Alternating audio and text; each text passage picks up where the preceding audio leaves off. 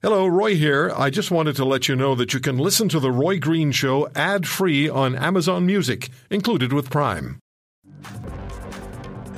Tim Danson joins us on The Roy Green Show on the Chorus Radio Network. Tim, it's repulsive, and I would imagine quite a surprise to most Canadians to know that Bernardo has these rights to have his interactions with the parole board declared confidential. Well, we certainly find it to be offensive. We participated, of course, in his last parole hearing. It was his first parole hearing on October 17, 2018. And our job is to put forward the best case we can to prevent him from being released. Obviously, he is a serious danger, and the parole board agreed with us, so his parole was denied.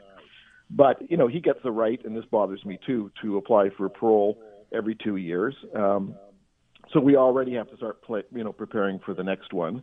And we want disclosed all of the records that he is relying upon to effectively to be relieved from the consequences of his life sentence, and all the materials that the parole board will be looking at and relying upon to adjudicate this issue.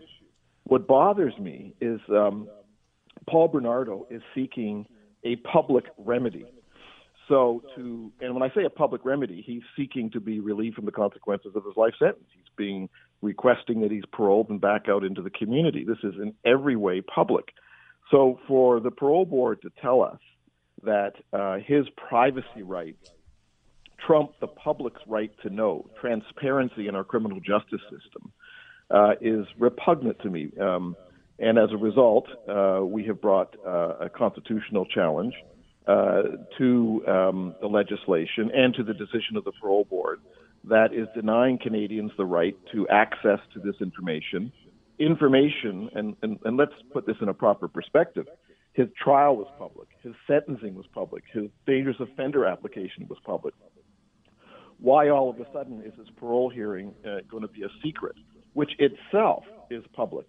So we've even asked for the audio tape of his last parole hearing so we could get a transcript, because I've had experience in other cases where offenders at each of their parole hearings start changing their evidence and start lying. Yet you have a different panel of the parole board. So we need the audio tape. We need a transcript so future parole board panels can be reminded about what the offender said previously. And I have to tell you this, and this is really disturbing. As I say, these parole hearings are public, but they're circumscribed by the room itself because it's very small. But when Paul Bernardo was being questioned about his offenses, it was as if he was talking about the weather. And when you listen to his tone of voice, Canadians have a right to hear that. They have a right to evaluate how the parole board does its job. And the other thing that's offensive is that subsequent to his hearing, his sentencing hearing 25 years ago, or more than that now, the criminal law, the criminal code changed to allow judges to impose consecutive ineligibility periods, which means this. When he was sentenced to life imprisonment without parole eligibility for 25 years. That's his penalty for Leslie Mahaffey. And then he's convicted also of the murder of Kristen French. But his parole eligibility is still 25 years. So he's getting a free pass for the murder of Kristen French, which is just repugnant. So the criminal code was changed so you could give consecutive ineligibility periods. And Justice Lesage, the trial judge, said that Paul Bernardo must spend the rest of his natural life in jail, and there's no chance of rehabilitation.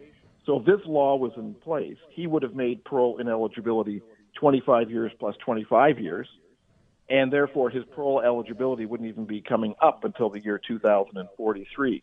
So the thought that Paul Bernardo is seeking this public remedy to be released, and we're not able to get his records that he's relying upon, I find is fundamentally untenable. And the last point, Roy, is that in terms of the law, forget about even constitutional principles, just the Correctional Release Act, the legislation that governs this, the CCRA, is that there is a balance between the privacy interests of the offender, and I don't believe they exist here from the moment you apply for parole, and the public interest.